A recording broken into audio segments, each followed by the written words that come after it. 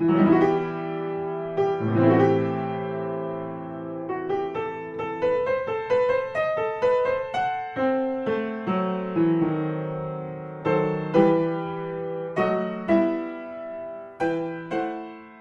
to my podcast. I'm Arnie Sabatelli, and this is Hemingway Word for Word, in which I hope to offer episodes on many of Hemingway's short stories and novels.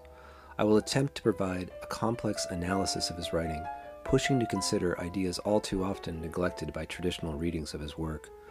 I will occasionally reference, critique, or debate with articles, films, books written about him, but mostly these are my own ideas, distilled from many years of reading, writing about, and teaching Hemingway to college and high school students. Before settling in, I recommend reading or rereading the work at hand and having a copy of the text with you as you listen.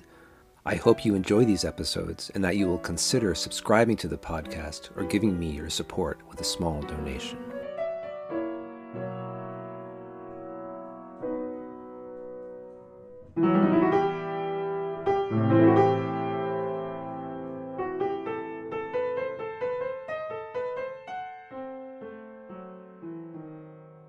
Today, let's look to a masterful short story that appears in Hemingway's first book, In Our Time. I will address a broad, complex range of meaning once again invoked in a mere 3 to 4 pages, and I will linger in this remarkable collection for a good number of broadcasts.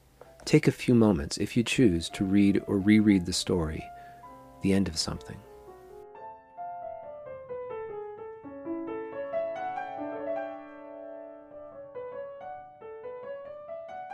I moved to this story from Hills Like White Elephants since we again see a young couple at the center of the story, struggling to communicate fully and honestly, and again, we find striking use of point of view and of metaphoric language and understanding as modes of expression.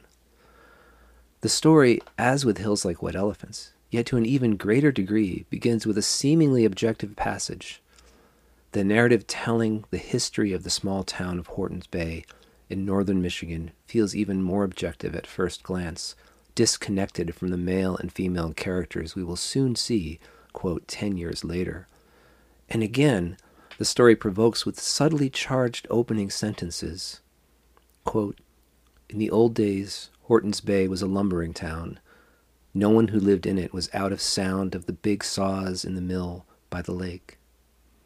And here too, as with Hills, even though there is no overtly designated point of view behind the words, that early phrase, in the old days, certainly gives us a sense of a human presence, one which seems familiar with the landscape and setting, who is aware of its history and can refer to the history as the old days. And as with Hills Like White Elephants, I'm struck by the poetic meter of the opening, especially the second sentence, with its string of prepositional phrases, locating and directing, and again, as with Hills, placing things carefully in relation to other things we will see later in the story. Quote, no one who lived in it was out of sound of the big saws in the mill by the lake. I'm emphasizing the prepositions there, but notice the lack of the article the before the word sound. It's not out of the sound of, but rather out of sound of the big, etc. And Hemingway regularly breaks syntax as an artistic tool in his work, which accentuates all those locating prepositions and normalizes the meter as mostly iambic. So even though we are being given something that at first glance appears like a passage from a history text, a clear human presence conveys the information to us. One thing that will jump out to the careful reader in these simple but not so simple sentences are the repetitions Hemingway uses. And Hemingway's use of repetition is a common, often critiqued element of his unique style. But look back through that paragraph and note the words Hortons Bay, mill, schooner, lumber, trees, saws. Notice they don't repeat in a random manner. 6 of the words appear in the rhetorical, poetic form known as a chiasmus. And thanks to the scholar Max Nanny for discovering the appearance of this pattern in so much of Hemingway's work. A chiasmus is a specific form of repetition in which words repeat in what I think of as a folded pattern. A, B, C, D, then the inverse, D, C, B, A, where these letters correspond to specific words. Looking through that opening paragraph, it's easy to find the start and end words of the chiasmus as Horton's Bay. They are in the first and last sentence of the paragraph. The following words appear in this order in the paragraph: Horton's Bay, mill, lake, lumber, bay, schooner. Then, in reverse order, from the middle of the paragraph to the end, we find schooner, bay, lumber, lake, mill, Horton's Bay. There are plenty of other repeating words like saws and logs, and you may well be able to find smaller chiasmuses within individual or series of sentences. One way I think of repetition with such a clear visual pattern like these chiasmuses in Hemingway is to consider how deeply influenced he was by painters. In A Movable Feast, he specifically says that by going to look at the Impressionist painters every day helped him put the kinds of dimensions, quote unquote, he was shooting for in his own work. Here, the speaker of the passage, the narrative point of view, is landing heavily upon these same words, gathering them into a clear pattern and painting with them, pushing towards something they know has meaning, something they need to say. The presence of this chiasmus, as with so many of them in Hemingway's writing, works to establish for the reader more of a poetic, controlling presence, even when the simplicity and directness and seeming objectivity of the language suggests otherwise. This lyrical, dizzyingly repetitive opening paragraph, which tells a seemingly unrelated story with its own beginning, middle, and end, drives an urgency at play just beneath the surface of the words, someone quite possibly expressing them, and in this way, for whom this mini preamble story is deeply relevant. We will return to the history of Horton's Bay and its relevance to the story of Nick and Marjorie shortly.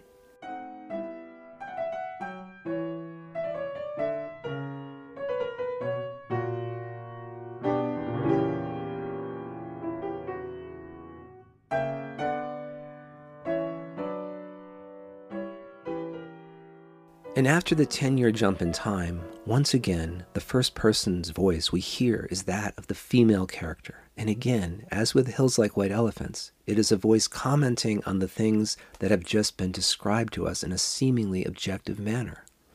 Marjorie says, "There's our old ruin." Here, as with Hills Like White Elephants, the female character begins with a more literal statement. "There's our old ruin. The hills across the valley of the Ebro were long and white," then revises it into a figurative expression with a simile.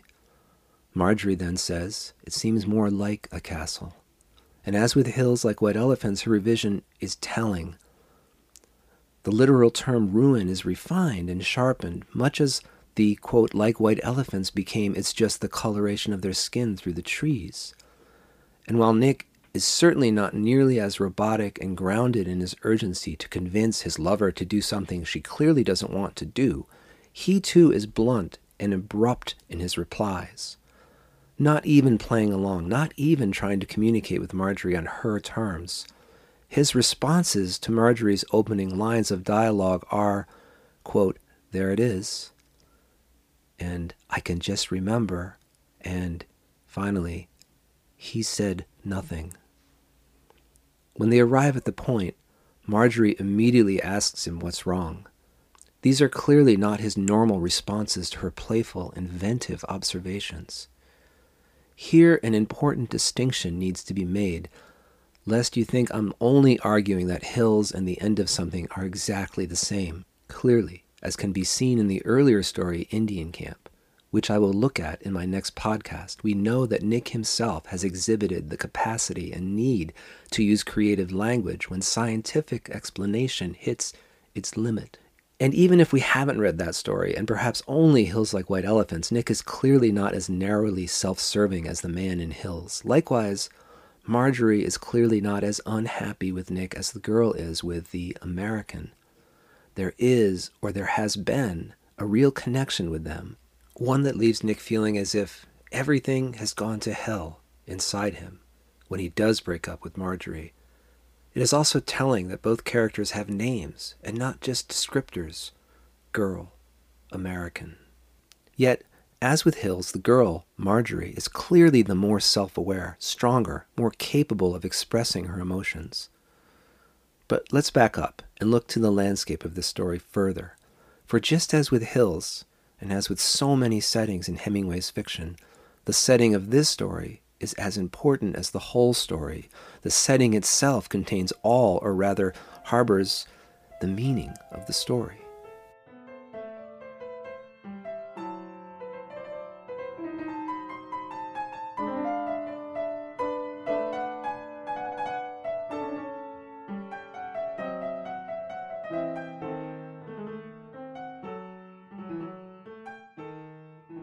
When teaching this story, I often ask students to make a list of the numbers of endings they find in the story. The title is The End of Something, after all, and there are many of them. The lumber mill is the first big ending we find, for it came to an end when the schooners took away all the things that had defined it as a mill. All that defining equipment gathered on the schooner and carried away. Nick and Marjorie are rowing along the edge of a drop-off where the water goes from shallow to 10 feet deep. The shallows come to an end, and they row to a point of land. The land comes to an end at the point. And when I lived in Michigan, I once visited Horton Bay, there's no S in the actual place, and walked down to the water, and sure enough, there was the drop-off. There was the point in the distance. You can use Google Earth and see these clearly if you like. Once again, it almost feels to me as if Hemingway has gone searching for the perfect story to put into this landscape, one that echoes it, even as it echoes the dynamics at play in the plot of the fiction. And there were more endings. The reach of the light of the fire goes only so far into the darkness of the lake, and their relationship is ending. Just as with the dizzying blast of repeated words the story begins with, the story also posits a dizzying array of things coming to an end. And Marjorie is even last seen rowing away from Nick, carrying with her something akin to what the saws and pulleys and machineries of the mills that the schooners carried away on that same body of water when the mill ended, leaving Nick empty and in ruins, just like the old, abandoned, and now fully gone, but for the foundation, mill. But the next thing I ask students to list are beginnings. What you find is that for each of these endings, something begins. The shallows end. The deep water begins. The land of the point ends. Water begins. Daytime ends. Night begins. The sunlight ends. The moonlight begins. Nick even senses its imminent rise on the other side of the ridge, about to come into view. And yes, the mill town of Horton Bay ends, but Horton's Bay is still there at the time Nick and Marjorie row to the point, and to this day it's there. So some other iteration or incarnation of it began when the mill ended. And the striking thing about each of these beginnings is that they are more complex, deeper, less simple than what ended. Think of a mill encampment with mostly lumberjacks and cooks, maybe a camp doctor, whose mission is simply to cut as many trees as possible, and once all the trees are gone, the end. But think of a human community like the one that exists there to this day, with a school and stores, an ambulance service, and a mayor and people of all ages, a complex, diverse human community with many diverse perspectives and objectives. Surely what began when Horton's Bay, the logging community, ended is vastly more than the original mill encampment. Likewise, consider the difference between land and water. Walking on the land of the point is solid, stable, simple, while moving through water is more difficult to navigate. It's more dense, complex. Night, too, like the deep water, like water itself, is full of its secrets and things that are more difficult to discern than what is seen in the clear sunlight of daytime. And what happens when we turn this idea toward Nick and Marjorie's relationship, especially when we consider her response to Nick's, quote, "It isn't fun anymore," with, "Isn't love any fun?"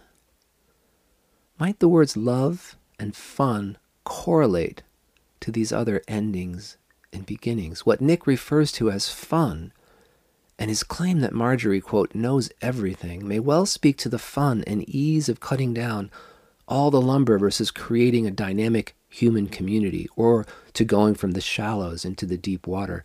Is Marjorie saying to Nick, I know you love me. I know you're afraid of the deep water that has begun in our relationship. The fun may have ended, but might that mean, and might Marjorie strongly, cuttingly imply, that love has begun?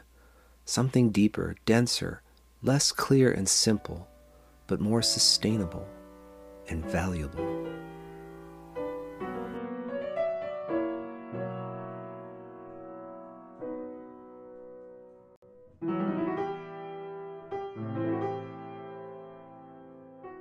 Leading up to Marjorie's striking question, isn't love any fun? We find another provocative repetition, but this time it's a single word, no, K-N-O-W, no, which appears 10 times in the dialogue exchange leading up to Marjorie's question. Of those 10 no's, Marjorie utters just 2 of them, both positive. The first in response to Nick's, there's going to be a moon tonight, when she says, I know, which sets Nick off on his tirade about her, quote, knowing everything. You know everything. You know you do. You know you do. What don't you know anyway? Serves as a sort of chiasmus of exact and similar phrases. Marjorie's, you don't have to talk silly. What's really the matter?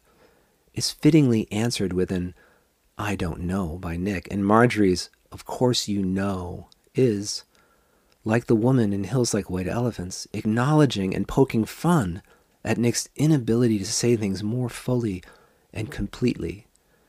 Somewhat like the man's perfectly simple repetitions in Hills. Nick's use of the word no, again, shows a limited and ineffective mode of expression by the male character.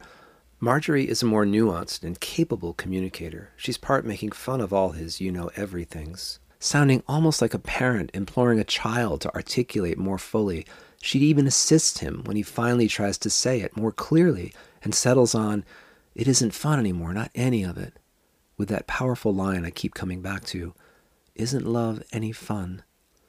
Replacing his it with a statement that speaks to the deeper, more complex truth of what Nick can't find a way to express.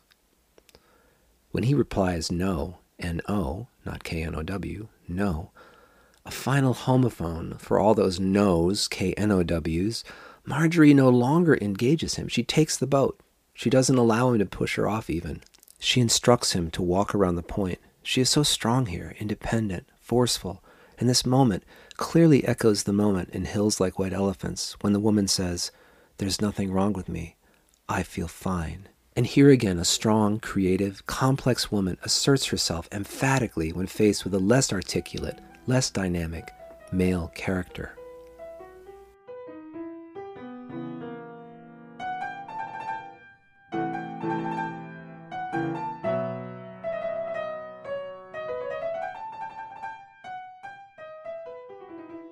But this is quite different than Hills. Read A 3-Day Blow, the very next story, to see how shaken Nick is, how much he yearns to try to get back together with her. And we can see this already throughout the story, and especially at the end when Bill arrives, when he lays on his stomach, unable to move, an image echoed in many stories throughout the collection. Nick is a much more complex male character than the American man in Hills Like White Elephants, or the man in Cat in the Rain, another story that I'll look at in a future podcast. It could even be argued that Nick's point of view often mirrors Marjorie's. They both look at the rods angling toward the water. They both look at the reach of the firelight on the water, at the lights across the bay, at the moon rising. Nick can also just remember the mill when it was a mill. Bill's appearance at the end of the story is also significant, and his question, did she go okay? And Nick lying to him, saying yes, suggests that he, at the very least, knew of Nick's plan and may well have influenced it. In 3-Day Blow, the latter becomes crystal clear. And Marjorie knows it's not really what Nick feels and wants, as her loaded question, isn't love any fun, shows us. She knows he loves her. She sets up a paradox for him as a kind of test. If he says no, as he does, he is admitting that he does love her. that he's just not capable of stepping off the steady land of their relationship, grounded only in fun and in learning new things about the other person and into the deeper water. And ironically, Marjorie knows a lot more than Nick, though he uses that word so freely. She knows they have moved into a stage of their relationship that rewards in different ways. Another favorite sequence of repetitive lines of mine from the story are, quote, "She loved to fish. She loved to fish with Nick." Here is the only other time we find the word love in the story, and these two simple sentences say so much.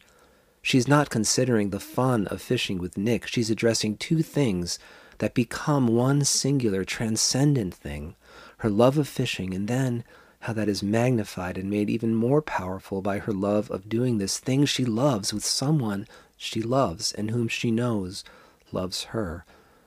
It is far simpler and serves as a kind of answer to Nick's flawed logic that since she, quote, knows everything and he has, quote, taught her everything, and therefore the relationship must end. And note how this echoes the logical syllogism of the man in Hills Like White Elephants that I addressed in my last podcast. For me, this story serves as a stunning example of those moments in love relationships when we step off the steady land, when we fall into the deeper water, losing the clarity and simplicity we experienced up to now. Marjorie can see the ending of that phase of the relationship as the beginning of something powerful and essential, as can Nick, but he is incapable of following his heart and lets the unwise, ill-conceived opinion of his friend influence him. In a later story, Cross Country Snow, which I will also look at, we will find Nick having learned from his mistakes, now a more mature and more balanced man in that Jungian sense I addressed briefly in my last podcast.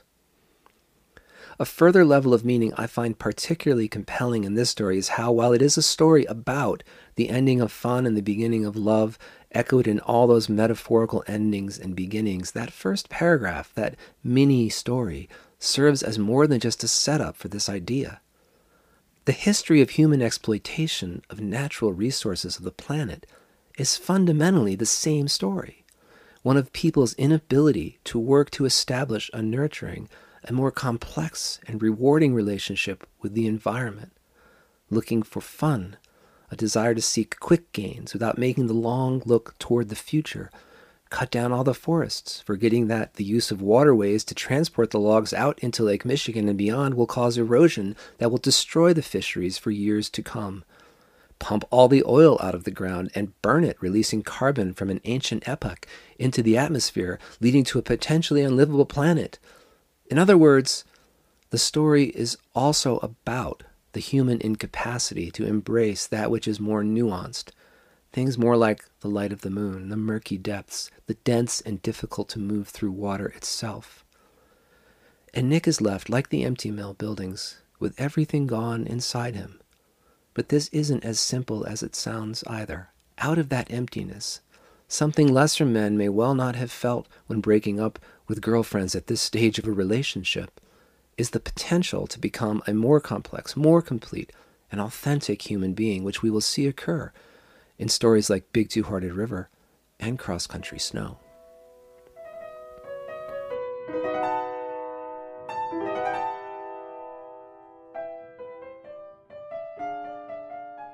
Some final points.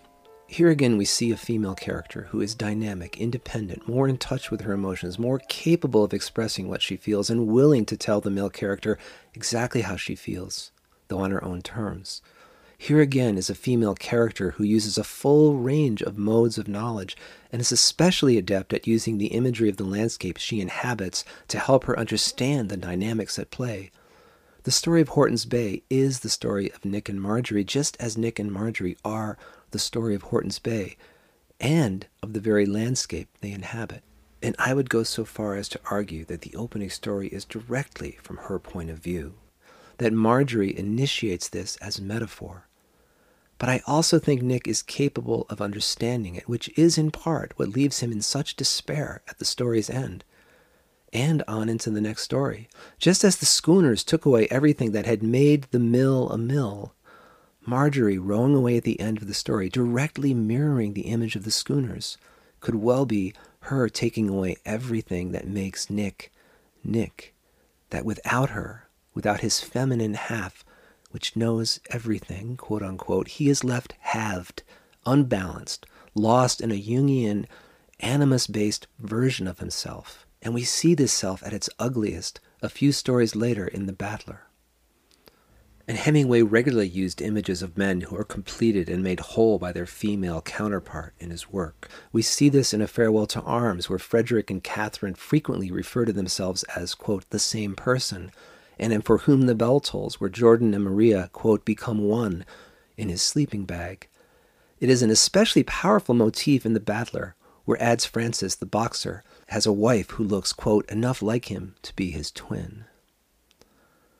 Rather than seeing Hills Like White Elephants as the exception, I will continue to argue that it is the norm, that Hemingway's women regularly outsmart and outclass the male characters and regularly help to complete them in a Jungian sense, that they toy with them, shut them down, dominate them. In a future podcast, I will discuss the role of the inner chapters in In Our Time, those short, italicized, 1/2 to 1-page vignettes that come between every longer story and were the only text of the first iteration of the book. In several inner chapters, we find bullfighting scenes, and if we overlay those on this story, Marjorie becomes more like the matador, moving away, triumphant, and Nick, prostrate, is the defeated bull. This motif is especially clear in the story Up in Michigan, but can also be found in The Battler and elsewhere.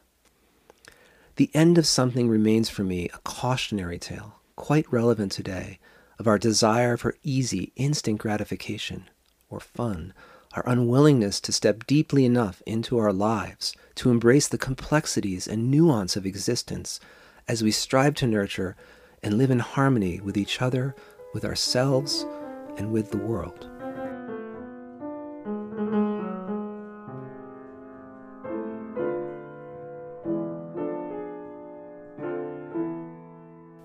I hope you're enjoying Hemingway word for word and will consider subscribing or making a small donation to help support the show. Next time, we'll take a look at Indian Camp. Thanks for listening.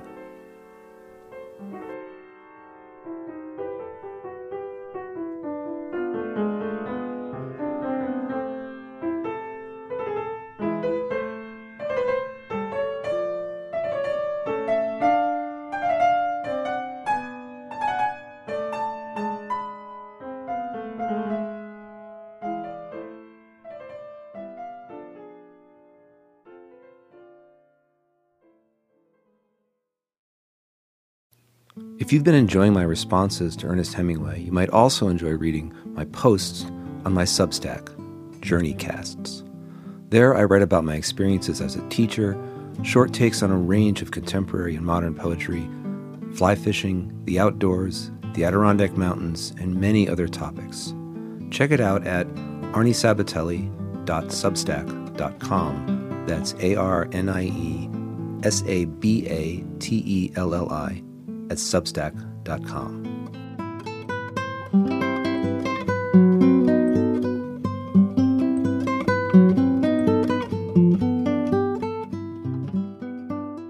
I'd also like to mention another way you can support this podcast if you don't want to make a monthly contribution.